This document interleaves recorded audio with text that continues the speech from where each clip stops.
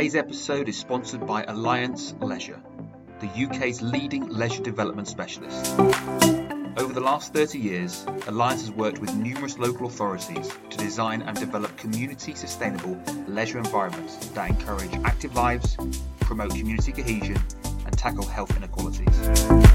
With a diverse portfolio of more than 220 leisure developments ranging from single-site projects to multi-million-pound complete leisure portfolio transformations, Alliance Leisure Services can be procured through the UK Leisure Framework.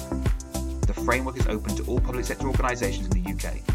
For more information, visit allianceleisure.co.uk. Hello and welcome back to The Truth About Local Government. A really interesting episode today for you listeners at home. We're going to be talking about combined authorities.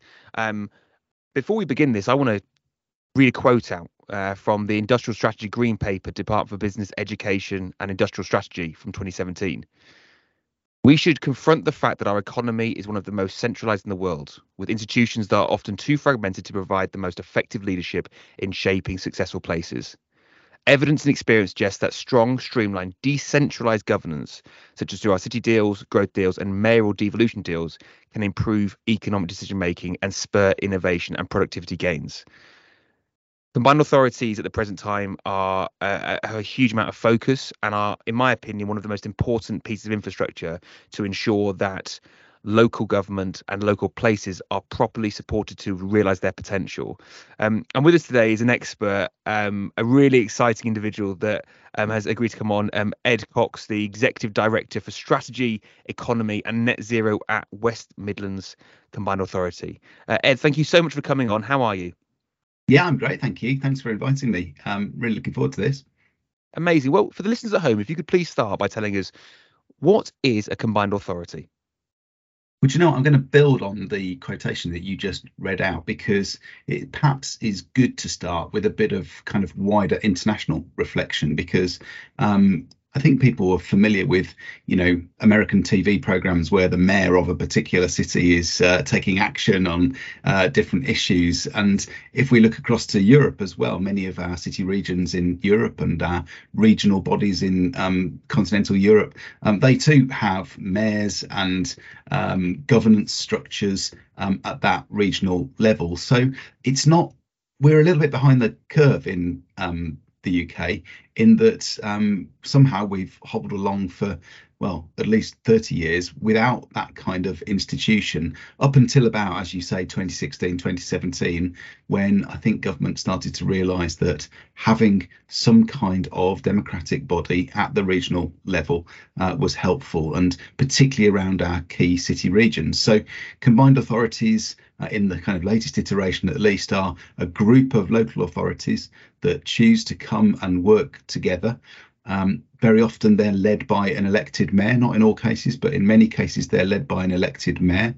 And just a little sort of spin off there is it's worth saying they are democratic bodies. They are local government or regional government in that sense. I think very often they're seen to be kind of agencies of central government, and that's not true. They are themselves, they have intrinsic democratic value in their own right. So they're very often led by an elected mayor.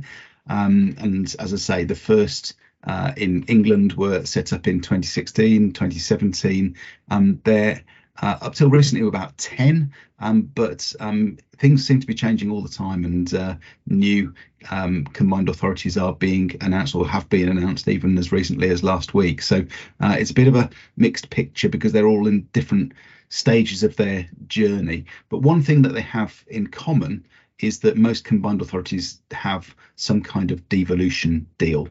And that means that they've negotiated with government a set of powers, some funding probably as well, that allows them to take shape and start to have control over a limited number of functions, if you like. Mostly they're functions that best operate at that regional level, at that region. So they're functions that are perhaps a little bit too or need to operate at a scale above the local authority level, but they're certainly things that national government should not be doing, if you see what I mean, that where there's local intelligence or regional intelligence that can drive those. So if you want, I can talk a bit more about some of the functions, but perhaps I'll just pause for a moment. Yeah, definitely. No, I think I just going on to one of the points you just said there, what I really want to kind of just prize a bit more is that independence and the importance of that independence. And sometimes, yes, the public do feel that it is essentially it is central government in a slightly different form. Why is it so important that it's independent, in your opinion? Well, for a start, I think we need to see combined authorities from the bottom up. Local residents, citizens, if you like, get to vote not only for an elected mayor, but also for the local authority leaders. And it's the mayor and the local authority leaders that come together to form a combined authority board that take decisions about the funds and about the strategies and the plans for that region. So they are in that sense bottom up.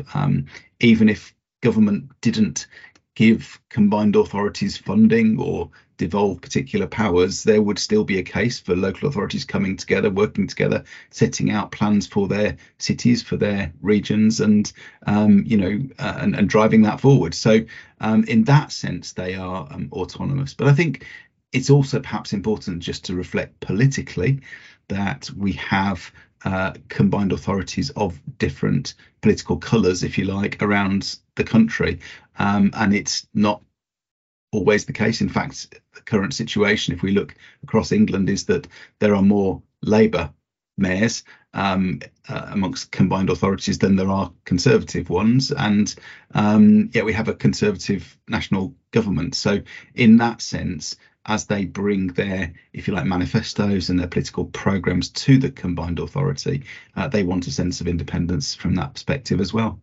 And you do get some really impressive individuals going forward for these mayor positions. I mean, Andy Street, for one, in the West Midlands, did a phenomenal job for the region. I think I've always been so impressed with what yourself and the other senior leaders have done for the West Midlands. When you look at, with the Commonwealth, and, you look at the kind of particularly around that, the Black Country, Birmingham, the actual infrastructure, and it feels there's a real cohesiveness throughout the actual that geographical region. It's not separate councils, it's a collective region with a collective aspiration, which is just so important when you've got that devolution deal coming through, that it does make sense as a region. Just going back to what you were going to go into a few minutes ago around the actual the responsibilities of the combined authority, I think for everyone at home that would be a really useful part, just to put a bit more detail onto, if that's okay. Yeah, happy to do that, but just also to say, encouraged that you do think that we are bringing coherence and cohesion and ideas and plans for the region. That's absolutely what we're here to do, but also to listen to the voices of citizens and businesses in terms of how they feed into creating those plans and those programs and the different things that we do. So I'm really encouraged to hear that. And as I say, I think for decades that was actually missing, and there was too much of Whitehall trying to control things from London, if you see what I mean, and not really listening to the voice of residents. So good if that's true. So in terms of the kind of functions, the kind of things that the combined authority does, combined authorities were very often built upon transport authorities. So one of the things that we have responsibility for is what we call Transport for West Midlands. So all the public transport, and indeed working more broadly just to make sure the whole transport system in the West Midlands is functioning effectively. So transport will be one. Housing is another really important area. We work obviously very closely with our local authority colleagues on housing programs, but government has devolved things like brownfield funding to the combined authority, so we can take a strategic approach around where we need to improve the conditions so that housing can be built in particular parts of the region. Another area is skills. So the adult education budget was devolved to the combined authority in our second devolution deal.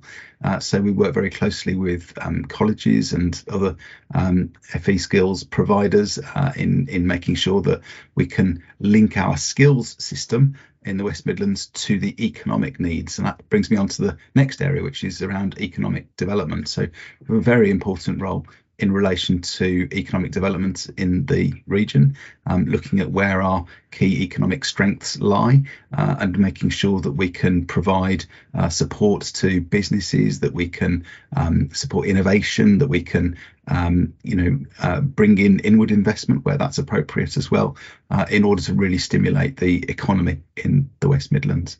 And then there's a few things that I won't perhaps spend so much long on, but they're still really important, and they all sort of form part of the mix.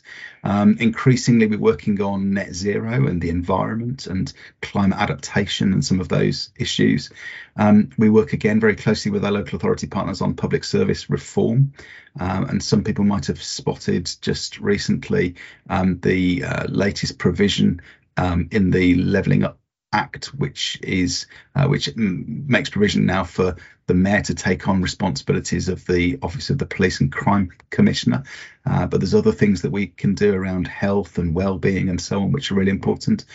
And some of the best city regions, I think, have a very strong offer when it comes to culture and the arts and media and digital. So those are other things that the Combined Authority tries to support and take a lead on. And then there's a bunch of cross-cutting things. Many mayors are renowned for their interest in homelessness. Really, that function, that responsibility sits with local authorities, and yet mayors can play a really important role around that. Our mayor, for example, has wanted to take a stance on race equality and really push around how we tackle the race inequality that we see in the region. And there's a kind of wider role about how do we make sure that economic growth is well shared. People talk about the inclusive growth agenda. So there are kind of cross-cutting things that combined authorities do as well. So, we sometimes summarize it that the combined authority has a role enabling things to happen. So working with regional partners, working with local authorities and so on, bringing in funding and bringing in powers and sort of setting out plans and strategies. That's a kind of enabling role. There are some areas of our work which is about direct delivery of services, whether that's skills or transport, or now we're doing sort of work on housing retrofit and that kind of thing. So there's delivery. And then crucially, there's influence. Like, how do we influence the national government? How do we influence private sector investors? How do we influence other bodies, international agencies that might be interested in the area? So there's a kind of role for bringing people together, and the mayor speaking on the behalf of the region, if you like, so that we can influence things as well. It's an incredibly broad range of responsibilities that the authority has. What's the most challenging aspect that you feel that combined authorities have to face at the moment in the current kind of social kind of situation we find ourselves in at the moment, kind of post-COVID? What's the most challenging aspect? I mean, I think the economic conditions that we face post-COVID are challenging across the country, but sometimes the term levelling up is used. Sometimes we talk about regional inequality, and I think it is fair to say that places outside London and the South East are struggling more to recover from COVID, and indeed from the energy shock that kind of succeeded that. So I think the big challenge is, how do we get our economies on track? And then how do we use those tools that I was just talking about, transport, housing, skills, business support and so on, in order to unlock the economic opportunities that definitely exist within regions like the West Midlands. So, that's a challenge, and the breadth of that challenge, I think, in itself is quite difficult. And I think too, we ought to be fairly honest about the fact that they're relatively new institutions, and they don't necessarily have that much capacity. I mean, I've got a fantastic team of people, but it's quite small. If you compare it to the kind of teams that you see in central government in Whitehall, we have a pretty small team covering a lot of ground, if you like, compared to when we kind of look down the motorway or down the train track at the kind of teams that exist in Whitehall. We're quite envious really about the amount of capacity that they have for policy development and program delivery and so on. So there's still issues for us in building our capacity to be able to deliver the kind of functions that I've just described. And in terms of that, then, for the West Midlands, what is the strategy and the plan? I mean, you talked about there, driving economic growth, bringing skills, jobs. And what I love is about the fact that all those things all join together. They have to. You can't have Yeah. one lever being pulled without another lever equally being pulled. It's a little bit like a tent in a circus. You've got to have it all Yeah. together so that the circus can go on, as it were. But what is the Mm-hmm. strategy and plan for the West Midlands Combined Authority?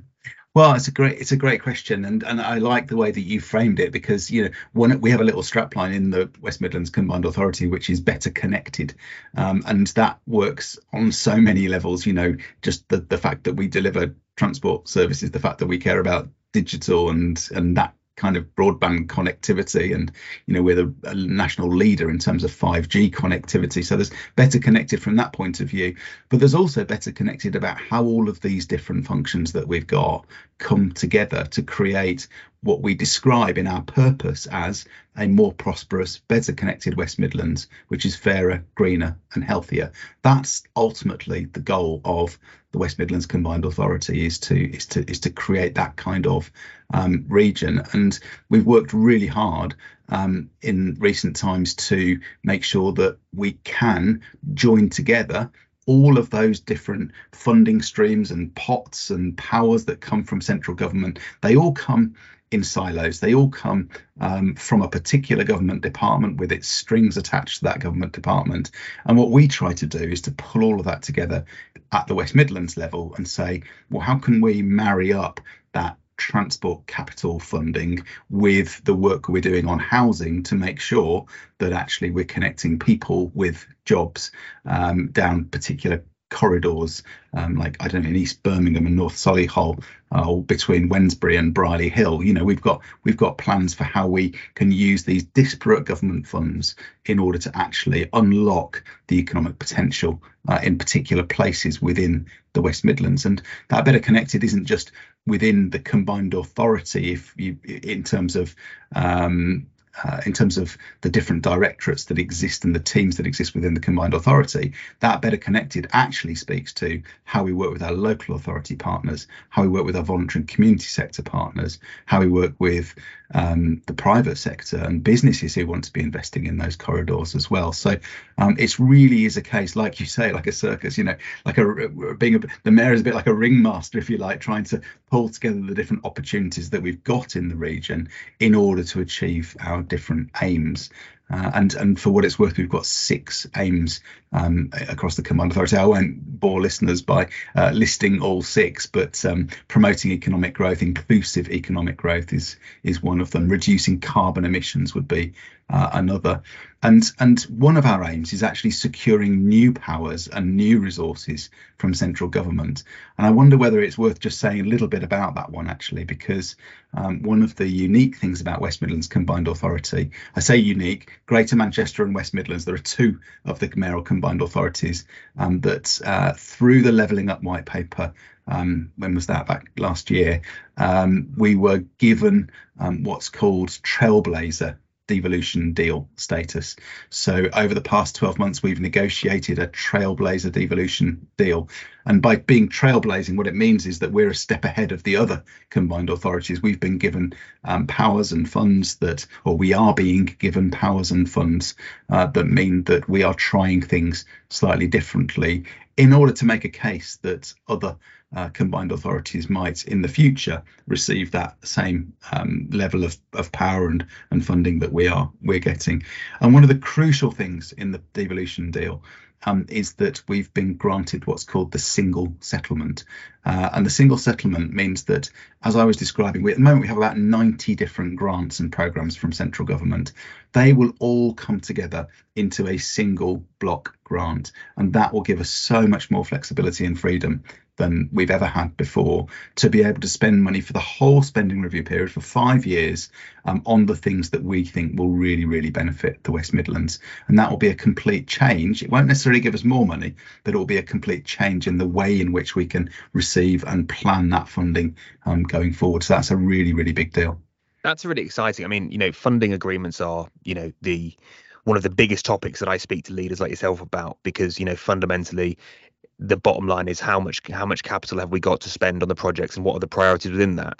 But going back to this, trailblazer, the changes within the leveling up, what an opportunity, but also what a responsibility. There's a lot of pressure to ensure that it works, because I think everybody will agree that combined authorities, serve this just a fantastic purpose, but it's a huge amount of data to consume to ensure that the prioritization and it is the right option, because there are so many different aspects to think about and so many different parts that have to come together to ensure that the decision making process is in fact that is the right angle to go out and to follow. And this comes down to a really key point that I speak about a lot is, any organization in the public sector, to a certain degree, the role of the senior leadership like yourself, as well as all your day job, is a recruitment business, because you have to get the best people to work for you and the best people to stay with you, so you have that continuity. And an organization like the West Midlands Combined Authority, if they didn't have people like yourself, Ed, in there, it would not be possible to deliver what needs to be delivered.